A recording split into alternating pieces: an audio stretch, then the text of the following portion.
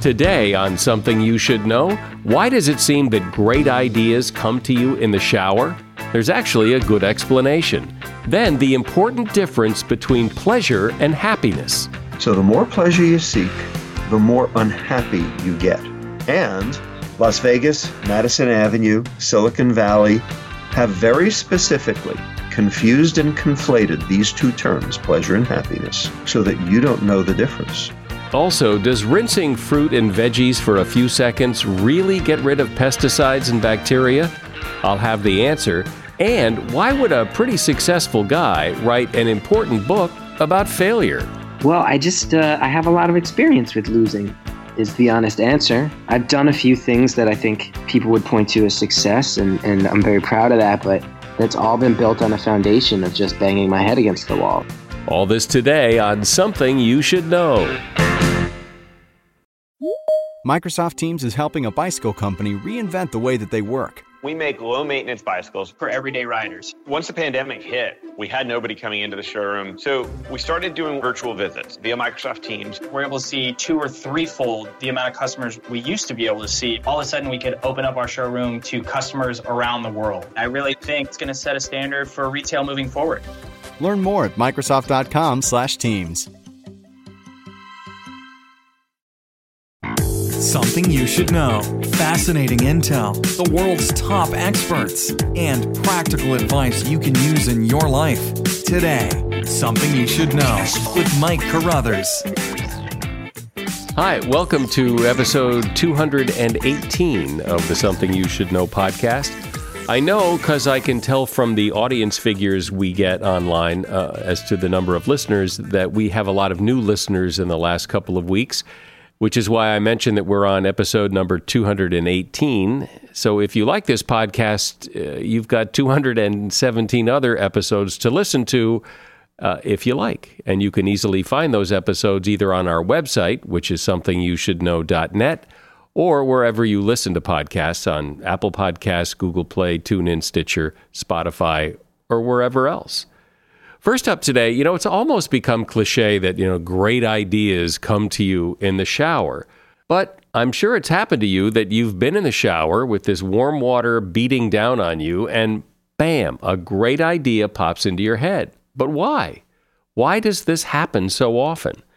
It's because the shower creates the perfect conditions for a creative flash, coaxing out your inner genius. Research shows that you're more likely to have a creative epiphany when you're doing something monotonous like fishing or exercising or showering.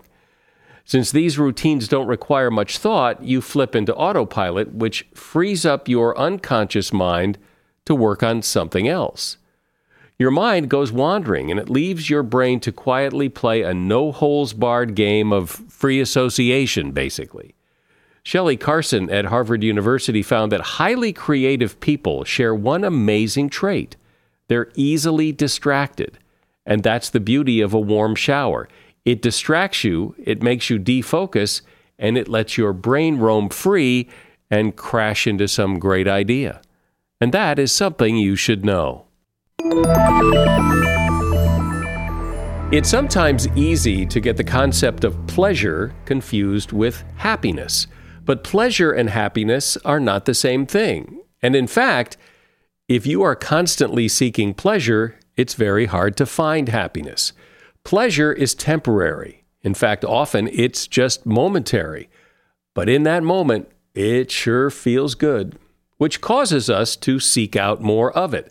It's the nature of drugs and alcohol and other addictive behaviors. And all of this presents an opportunity that businesses that peddle pleasure can exploit. That's the message from Dr. Robert Lustig. Dr. Lustig is a neuroendocrinologist from the University of California, San Francisco, and he's author of the book, The Hacking of the American Mind, the Science Behind the Corporate Takeover of Our Bodies and Our Brains. Now, normally I'm not a big conspiracy theorist kind of guy. I don't believe that businesses deliberately, intentionally, and conspiratorially are trying to take over your mind. But I do think some of what Dr. Lustig has discovered is very important to hear. And so here he is. Welcome, Dr. Lustig. Thanks for coming on. Mike, thanks very much for having me. Appreciate it. So if I have your message correct, what you're saying is that businesses in the quest for bigger profits are peddling these pleasurable substances and these pleasurable behaviors in hopes that we'll come back and buy more and more and more of them. And we do that at the expense of our own health and well-being. So what first of all, what kind of substances are you talking about?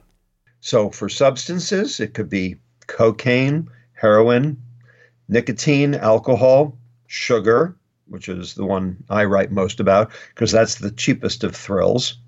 And for behaviors, it could be shopping, gambling, social media, video gaming, pornography.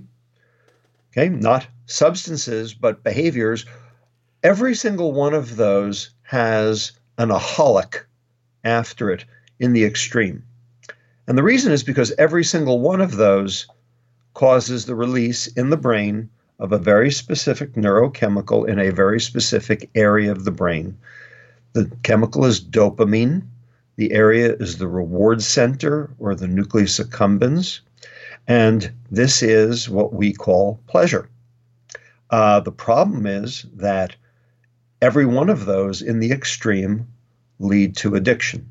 And the industries that peddle each of these have figured out how best to target us in order to basically make money. And in the process, we have become fat, sick, miserable, stupid, broke, addicted, depressed, and most decidedly unhappy. Wow. Well, that's depressing to hear. Well, unfortunately, the data are there to back it up. And you say it's not a conspiracy, but you think it's a plot. It's deliberate to some extent. But why is it deliberate? Why do you think that companies, businesses, illegal or legal, are doing this rather than say, well, people seek pleasure because that's what human beings do. We seek pleasure. And so we will go out and seek it. And yes, sometimes it's in the extreme. And yes, sometimes businesses can profit from that. But whether the businesses profit or not, people will seek pleasure. Well, in fact, pleasure used to be relatively rare. Each of those substances and behaviors were actually pretty hard to come by, several decades ago. That changed really with the pot still in 1700s, and that ended up being the first time that a public health measure to control a substance was necessary, the Gin Act of 1736. Then in the 1800s, with the Industrial Revolution, sugar became extraordinarily plentiful, and we ended up starting to see changes in weight gain, type 2 diabetes, etc.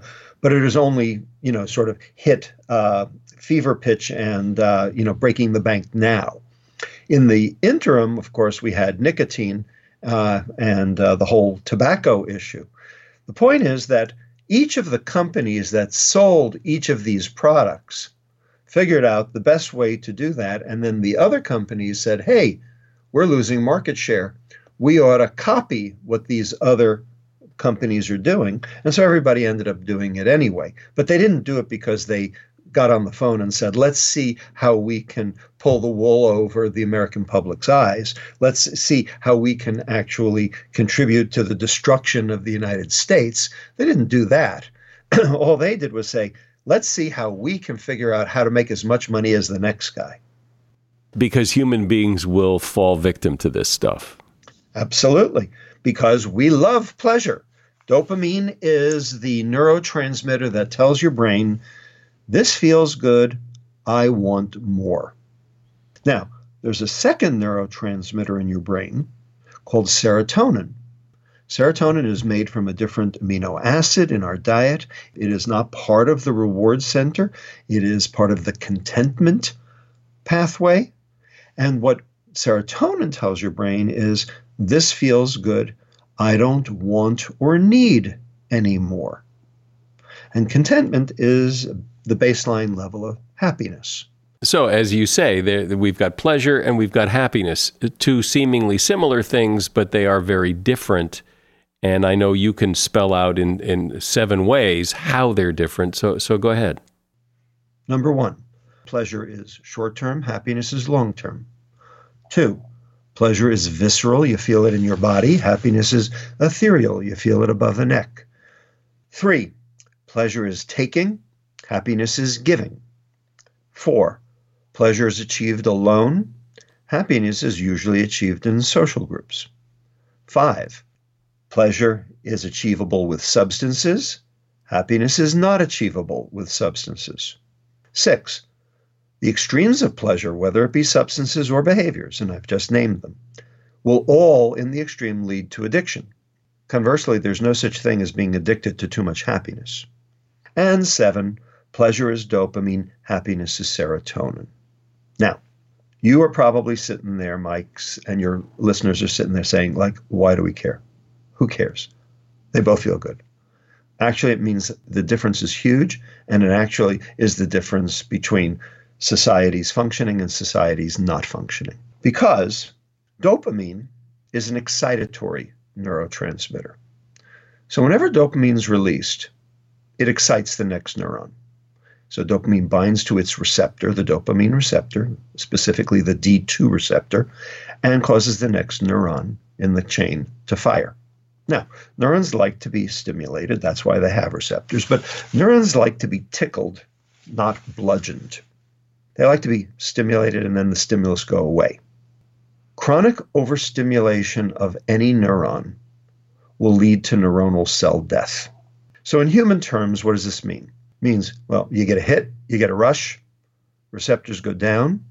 Next time, you need a bigger hit to get the same rush, and the receptors go down. And then you need a bigger hit and a bigger hit and a bigger hit until finally you need a huge hit to get nothing. That's called tolerance. And then when the neurons actually do start to die, that's called addiction. Now, serotonin, this happiness neurotransmitter, it's an inhibitory neurotransmitter. It puts the next neuron to rest. It doesn't stimulate it. It actually quiets it. So you can't overdose on too much happiness. But there's one thing that downregulates serotonin, dopamine. So the more pleasure you seek, the more unhappy you get. And Las Vegas, Madison Avenue, Silicon Valley, Wall Street, Washington, D.C., have very specifically confused and conflated these two terms, pleasure and happiness, on purpose, so that you don't know the difference. So they can, quote, sell you happiness. Do you own or rent your home? Sure you do. And I bet it can be hard work. You know what's easy? Bundling policies with Geico. Geico makes it easy to bundle your homeowners or renters insurance along with your auto policy. It's a good thing, too, because you already have so much to do around your home. Go to geico.com to get a quote and see how much you could save. It's Geico Easy. Visit geico.com today. That's geico.com. So you own or rent your home, right? Sure you do. And I bet it can be hard work. You know what's easy? Bundling policies with Geico. Geico makes it easy to bundle your homeowners or renters insurance along with your auto policy. It's a good thing, too, because you already have so much to do around your home. Go to geico.com, get a quote, and see how much you could save. It's Geico Easy. Visit geico.com today. That's geico.com. I'm speaking with Dr. Robert Lustig. He's author of the book, The Hacking of the American Mind, The Science Behind the Corporate Takeover of Our Bodies and Our Brains. So, Dr. Lustig, here, as I listen to you, here's, I don't know if it's the flaw in the argument or just a crack in the argument that I hear you make, is you say that corporations are peddling pleasure by selling these products and these behaviors that hurt our brains and hurt our bodies and cause addiction, except that in most people, it's not true. There are plenty of people who can have an occasional drink, not get addicted to alcohol, and still find happiness in life. There are plenty of people who can eat sugar, have dessert, and eat the occasional candy bar, not become addicted to sugar, and still find happiness in life. And if you look at nicotine and sugar, two of the substances you talk about, nicotine is going in one direction and sugar is going in the other. It's become much less socially acceptable to smoke, so fewer and fewer people smoke despite the addictive nature of nicotine. And sugar, which has been around forever, and in the 1950s, people could have gone to the supermarket and bought tons of sugar and eaten it, but didn't. Sugar consumption has gone way up since then. Well, except that it was in 5-pound bags and you had to put it in something, as opposed to it being added to the food already. So it's a little disingenuous to say it's quite the same. It's not quite the same. And as to your comment about the fact that smoking has now become culturally unacceptable, that is true. The question is, where'd that come from? What it came from was public education and litigation against the tobacco industry, basically calling them out in their lie. So 30 years, there have been count them, four cultural tectonic shifts in America in the last 30 years. And I'll name them for you. Bicycle helmets and seatbelts, smoking in public places, drunk driving, condoms in bathrooms. 30 years ago, every single one of those was anathema. If a legislator had brought that up in a state house or in Congress, they'd have gotten laughed out of town, never gotten reelected. Okay, today, they're all facts of life. How come? Because we have laws. Okay, because Mothers Against Drunk Driving changed the dynamic. They changed the playing field. And now every single state has a click it or ticket law. So that's not a personal issue. That's a societal issue. Condoms in bathrooms, same thing. Smoking in public places. Okay, Boreali v. Axelrod was a New York State Supreme Court case that said you have a liberty interest to smoke. Well, the legislature thought, gee, we've got to change the laws. And so what they did was they started banning smoking in restaurants, in bars, in all sorts of public atria and places. And now the hospitals, and now the public gets it. And so now when you see somebody smoking on the street, you feel sorry for them. Ultimately, 30 years from now, when you see somebody drinking a Coke on the street, you will feel sorry for them. But it's not going to happen until we change the norms. And the only way to change the norms is through public education and ultimately through policy change. Well, I hope not. I hope people don't feel sorry for somebody having a Coke or eating a candy bar because they could enjoy the momentary pleasure of that. Because again, not everybody is a potential addict. Why should they have their Coke and their candy bars taken away from them because some people can't handle it? But I don't want to get into that so much as what's the issue here? Because clearly we may disagree on some of the points, but I agree with you that this catering to pleasure is a problem. So what do we do about it? So the goal is to get your serotonin up and your dopamine down. Okay, there's plenty of reasons why your dopamine goes up. You don't need any more of those. What we need are ways to get your serotonin up. And in my book, I describe 4 ways that any single person on the planet can up their serotonin. And more importantly, they are all free. And they're things your mother told you. The first one, connect. So what is connection? It is eye-to-eye, face-to-face, reading your expression connection. Now, why is that important? The answer is because you have a set of neurons in the back of your head, in your occipital lobe. You can record from them. They're called mirror neurons. And what they're doing is they're reading the expressions of the person you're talking to on the fly in real time. And then they are turning that emotion into your own emotion. You end up adopting the emotions of the person you're talking to. And we have a process for that. We have a name for this. It's called empathy. Empathy is something that all humankind does.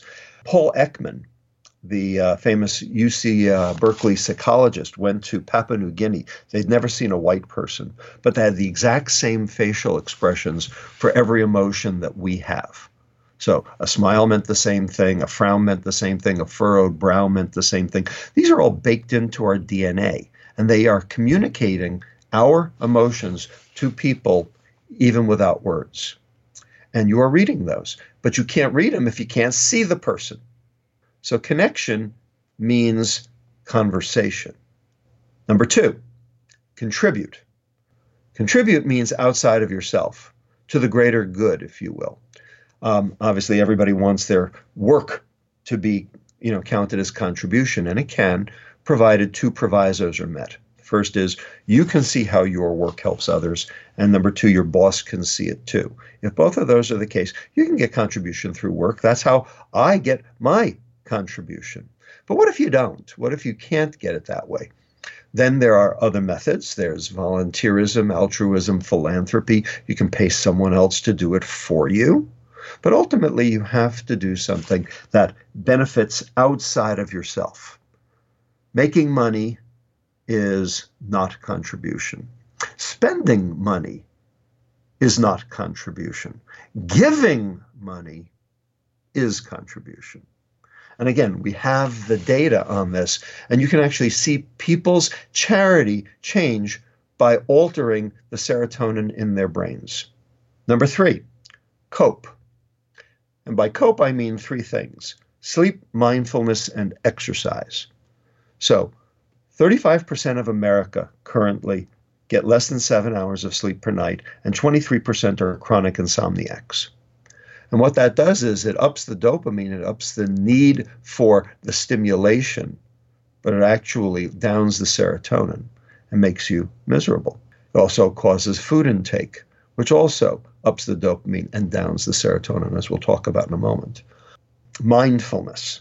The most dangerous word in the English language is multitasking, because no one can do it. Only 2.5% of the population can actually do 2 things at once. Everyone else is serially unitasking. And when they switch from one task to another, they get a cortisol rise, stress hormone, which actually depletes serotonin, ups dopamine gain, lowers dopamine receptors, and actually makes you miserable. And then finally, exercise. Turns out exercise is as potent as selective serotonin reuptake inhibitors, SSRIs, at alleviating depression. And if you pit mindfulness and exercise together, you can actually reverse depression without medicine. And then number 4, the 4th C, cook. There are 3 items in food that matter for these 2 pathways. First is tryptophan. Tryptophan is the rarest amino acid. It's found in eggs, chicken, and fish, not exactly processed food. Number 2, omega-3 fatty acids, which are anti-inflammatory and improve serotonin neurotransmission. You find those in wild fish, not farmed fish, again, not processed food, and flax and some other greeneries. And then finally, sugar, which depletes serotonin and ups your dopamine. So what you want is a high tryptophan, high omega-3, low sugar diet. That's called real food. Problem is a low tryptophan, low omega-3, high sugar diet is called processed food. Processed food makes you miserable, and processed food is addictive. But how much is enough? I mean, you could listen to you and think, well, what this guy's saying is stop having so much fun. Well, I like fun. I like fun too.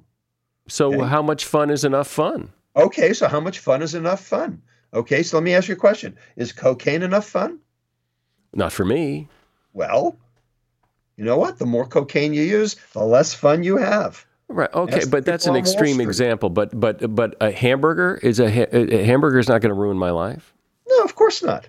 The question is, are you eating a hamburger a week or a hamburger a day?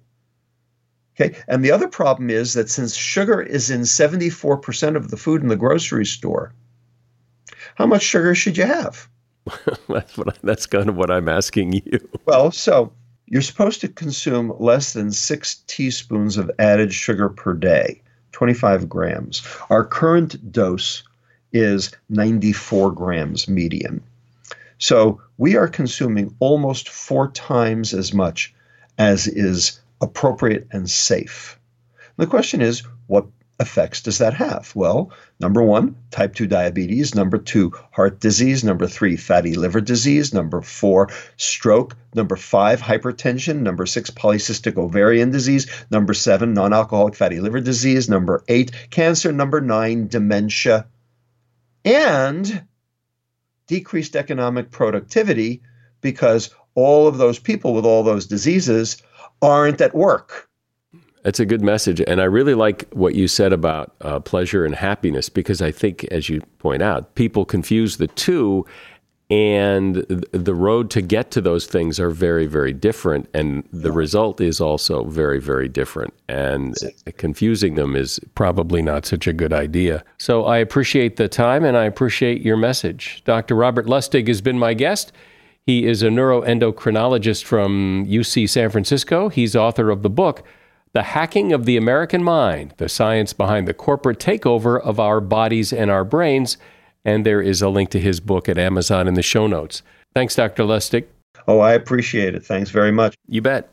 As a business owner myself, I am well aware of the fact that there is nothing more important to the success of any business than to make sure you hire the right person for the right job. But where do you find them? How do you make sure you find the right person? You could try posting on job boards, but can you really be sure the right person sees your job? Instead, find the person who will really help your business grow with LinkedIn. When you hear that, doesn't that just make sense? I mean, that's where the smart people in your industry go, LinkedIn. As the world's largest professional network, people go to LinkedIn every day to grow professionally and discover job opportunities. And this you'll find interesting.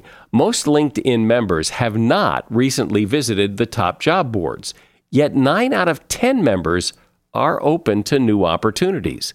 Think about that. You can only reach them on LinkedIn. That's why a new hire is made every 10 seconds using LinkedIn. Hurry to linkedin.com/something and get $50 off your first job post. That's linkedin.com/something to get $50 off your first job post. linkedin.com/something. Terms and conditions apply.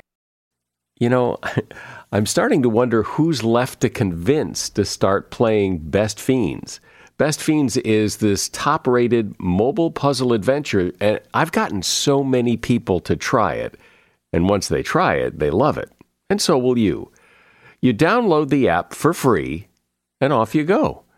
Best Fiends has a world full of lovable characters, thousands of levels, new content gets added all the time. I mean, if you're still playing solitaire or some other game on your phone or tablet, step up to Best Fiends. I love that adrenaline rush I get when I beat a level and move on to the next. It's really satisfying. And it's a great stress reliever. A distraction when you need one, and one that is just tons of fun. I started playing a year or so ago. I've conquered over 1,000 levels, and it just gets better and better as you go. There are over 5,000 levels, with new ones added all the time. So the fun never ends. Look, try it. I'm telling you, just try it. It's a free download, so what's the harm? And by the way, it's been downloaded over 100 million times. It has zillions of 5-star ratings, so there's a pretty good chance you're going to like it too. Download Best Fiends free today on the Apple App Store or Google Play. That's friends without the R. Best Fiends. You've likely heard me mention and recommend the Jordan Harbinger Show podcast before. And the reason I mention it is, well, yes, Jordan advertises his show here, and he does that for strategic reasons. You see, people who like this podcast are bound to like his podcast. He and I have a similar philosophy. In fact, I just spoke with him on the phone yesterday to compare some notes. Look, I really want you to give the Jordan Harbinger Show a listen. He covers a lot of topics with big-name guests like Seth Godin, Mark Cuban, Kevin Systrom, one of the founders of Instagram. And Jordan's done really interesting episodes where he talks about his visits to North Korea, as well as how a professional art forger somehow made millions of dollars being chased by the feds and the mafia. So, as you see, there's a lot of variety, but one constant is Jordan's ability to pull useful pieces of advice from his guests.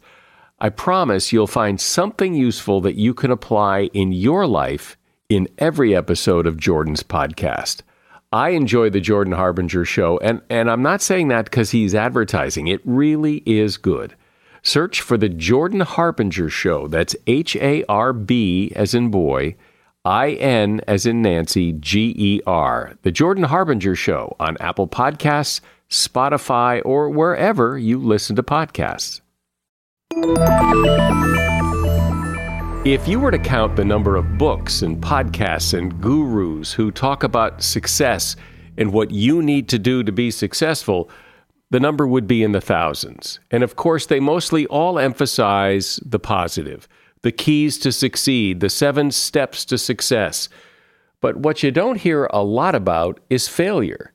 And I would argue, and I think a lot of people would argue, that failure is a big part of success, an important, even critical part of success that no one talks about very much. Well, almost no one. Chris Gethard does. Chris is a stand-up comedian and by all outward accounts, a pretty successful one. He's had a one-man show on HBO. He's had his own sitcom on Comedy Central. He's the host of a podcast called Beautiful Stories from Anonymous People. And he's the author of a new book called Lose Well, that's all about failure. Hey, Chris, welcome. So why a successful guy like you, why would you want to talk about and write about failure? Well, I have a lot of experience with losing, is the honest answer. I've done a few things that I think people would point to as success, and I'm very proud of that, but that's all been built on a foundation of just banging my head against the wall. So in the course of doing that process, I came to realize that my idea of success shifted a lot, and it's not as black and white a thing as I think we present to people when they're young. And there's this whole idea that you either win or you lose. And I just don't buy it. I think there's shades of gray. And I think those shades of gray are where you learn about yourself and where you come to figure out sort of who you really are and what you really want. And I just think that's a little bit of a more realistic, healthy way to approach these types of things. I couldn't agree more because, like you, I mean, my life, as I look back on it, has had plenty of successes. But there are some humongous failures along the way. And I think that in our culture, and particularly in the media, all these successful people you look at, they never talk about their failures. So the assumption is they didn't have any, and that I suffer in comparison because I have many. And it's nice to hear somebody come along and say, you know what, failure is fine. It may not be fine, but it's part of the equation. I think it's one of the biggest pieces of the puzzle that we don't talk about. I also think failure, when I look back on it, failure is sort of where most of the fun was. Like, success brings its own pressures with it. And I wish I had slowed down and kind of enjoyed the early parts of the process where I was allowed to just strike out and fall on my face. I look back and realize it was so fun. And I didn't even know it back then because I felt like I had to be so stressed. Yeah. Do you think it was fun in the moment, or it's fun to look back because you know you survived, and so it's kind of funny to look back and say, well, look at the screw ups I had, but it all turned out okay. I mean, I'm sure there's some element of rose-colored glasses for sure, where the pressure's off now. But the specific memories I have are, I'm a comedian by trade, and I remember so fondly these nights where I'd have gone out and done shows, and I'd meet up with other friends who were doing the same thing, and we'd wind up in the back booth of some bar wondering, like, why isn't it happening for us? And what's going on? Other people are getting things that we want. And I look back and realize, man, that idea that I could stay out all night and end up in a bar and be an artist, it was like the golden age. It was the golden age. And the pressures there were were real at that time. But I do hope that one of the things people take away from my book is this idea of take a deep breath and enjoy it, even when the pressure's on, because you don't want to be unable to appreciate this stretch of life. It's a beautiful thing to get to fail. Because don't you think that the success is truly sweeter because of those failures? That if you didn't take the punches along the way, winning the fight isn't as good. Yeah, 100%. You got to earn it. And it makes it a little more foolproof too. Not only does it make it that much sweeter, it's also something you're more equipped to handle because you've been through the ringer a few times. That failure toughens you up, gets you ready so that when the success comes, you don't freak out and you don't botch it. I've seen that happen too.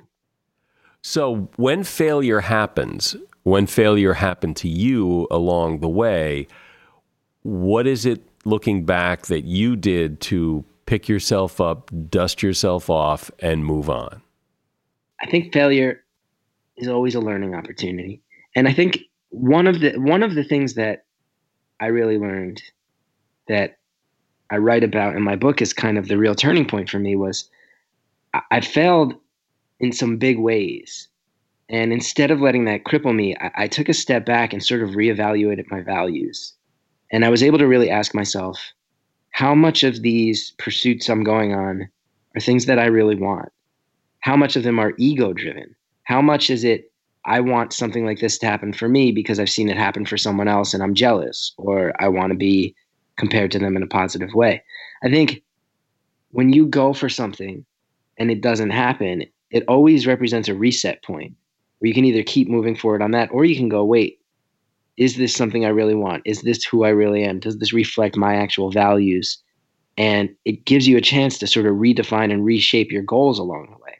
That's a big thing that I believe in is I think we have this sort of like manifest destiny, American dream thing of I'm going to declare this one thing I want and I'm going to go get it by hook or by crook.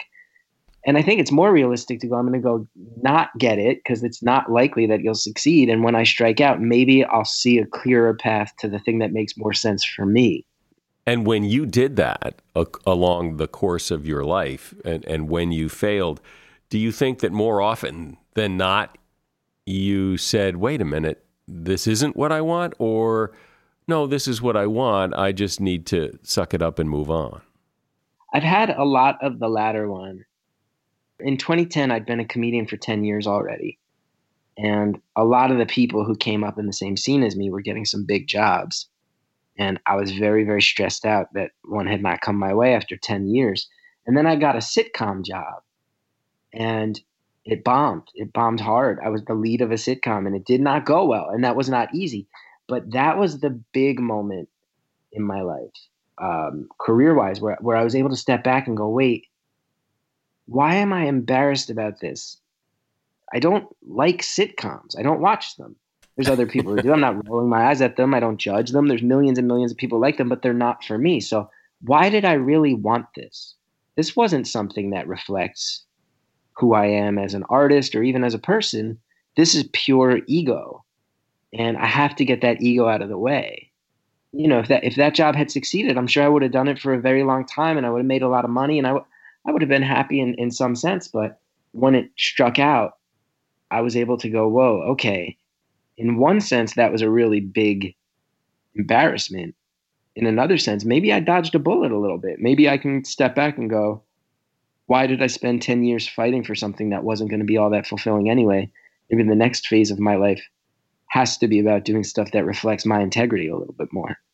Well, and I think one of the reasons that probably happened was that I know a little bit about it, that in the comedy business, if you're a successful comedian, a sitcom is like a next big step up. And it's almost as if you have to you can't say no to this.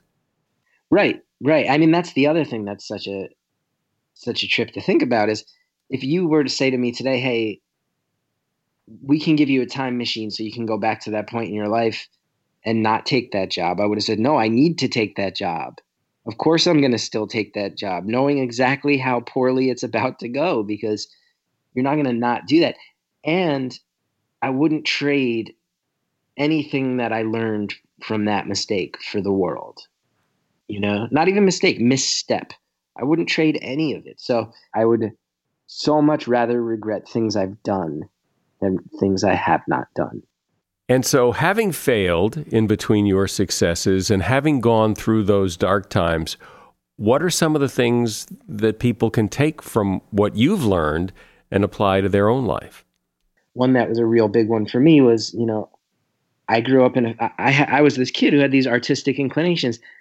No one in my family was an artist. Nobody in my neighborhood was an artist. I came from a pretty working class section of northern New Jersey. It wasn't a thing. So this whole idea of, well, if no one has ever done the thing you want to do, we convince ourselves, well, that's not a thing that people like me are supposed to do. To which I would say, no, absolutely not. Like when it comes to especially creative fields, you need the voices that haven't been heard before. You need to dive in and be the one who sets the bar.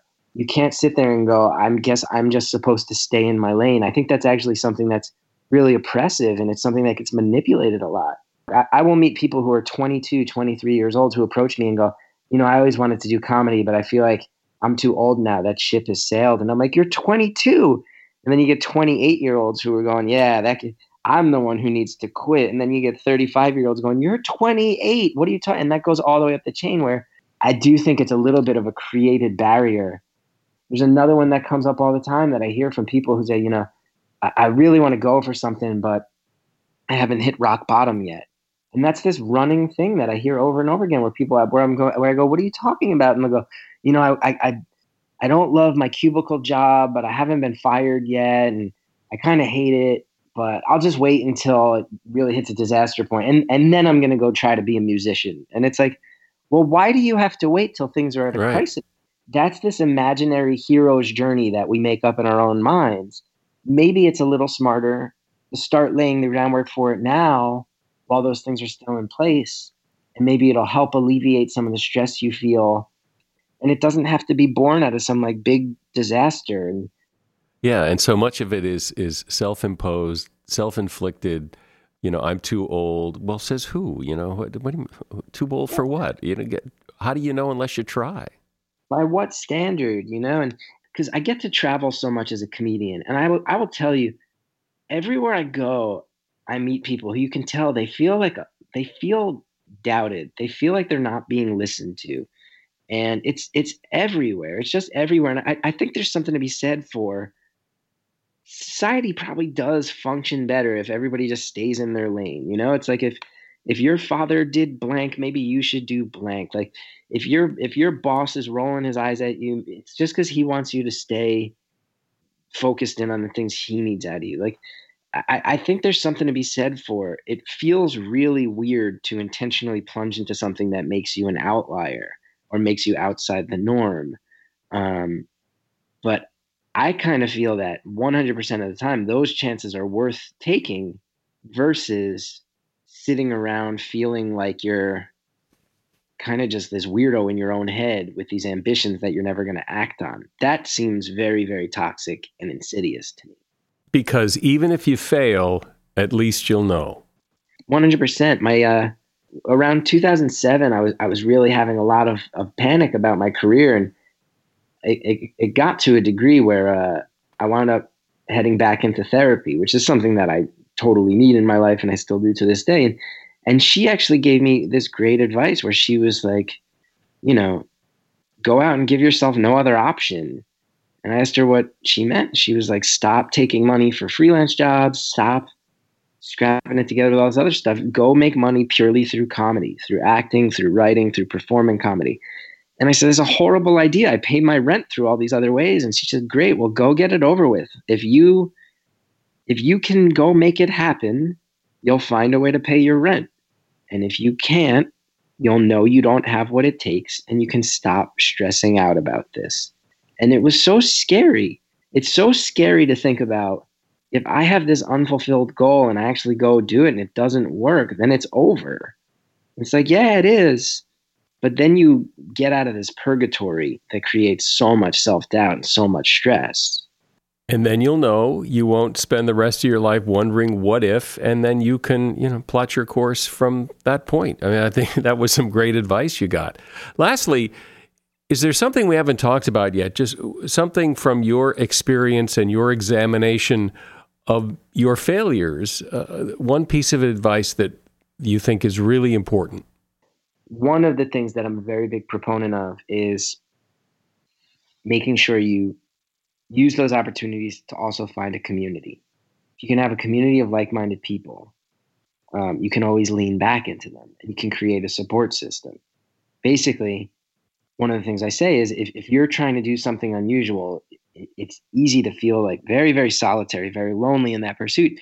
But there's other people, for me, there's other comedians. I live in New York City. There's a lot of artists. I'm lucky, but it's not just comedians. It's filmmakers, it's musicians, it's a lot of people who are trying to do their own thing in this world. So one of the things I like to say is that when you put something unlikely or unusual out into the world, you send up a signal flare and it attracts the other people of that mindset to you.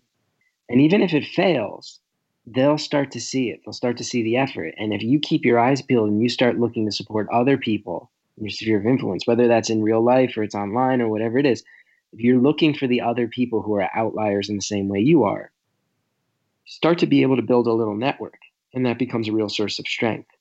And when you strike out that first time, now you have someone else to lean on. You have somebody else to bounce your ideas off of, someone else to give you advice, someone who can even just help you lick your wounds in a basic way. And finding that tribe of people and building that community, I think that's immensely important. Well, I think your message about failure is right on target. And I really like the way you have used failure to basically guide your journey and not let it derail you. Chris Gethard has been my guest. He is a stand-up comedian. He is host of the podcast Beautiful Stories from Anonymous People, and his new book just out called Lose Well. There's a link to his book in the show notes. Thanks, Chris. Thanks a lot. One of the concerns with fresh produce is pesticides and bacteria. And you've probably wondered at some point, how much good am I really doing when I rinse these grapes under running water for a little bit? How much pesticide or bacteria really gets washed away? Probably not much, according to researchers at Tennessee State University. They say you need to rinse produce for 30 to 60 seconds, which to most of us seems like a ridiculously long time, but that is what it takes. Also, while you're rinsing, it's a good idea to use your hands. Also, while you're rinsing the produce, it's a good idea to use your hands to scrub. That helps get rid of more bacteria. Also, even things like pineapple and melon should be washed, because when you cut into these foods with a knife, bacteria on the outside gets transferred to the inside by the knife. It's also recommended that you store produce in the bag it came in from the supermarket. If you store it loose in the vegetable bin in the refrigerator, the bacteria gets transferred to the surface of the vegetable bin, which, by the way, is the germiest part of your refrigerator. And that is something you should know. Check us out on Facebook, Twitter, and I'm on LinkedIn. You can check us out there. We publish additional content on social media that is not in the show. I'm Mike Carruthers. Thanks for listening today to Something You Should Know.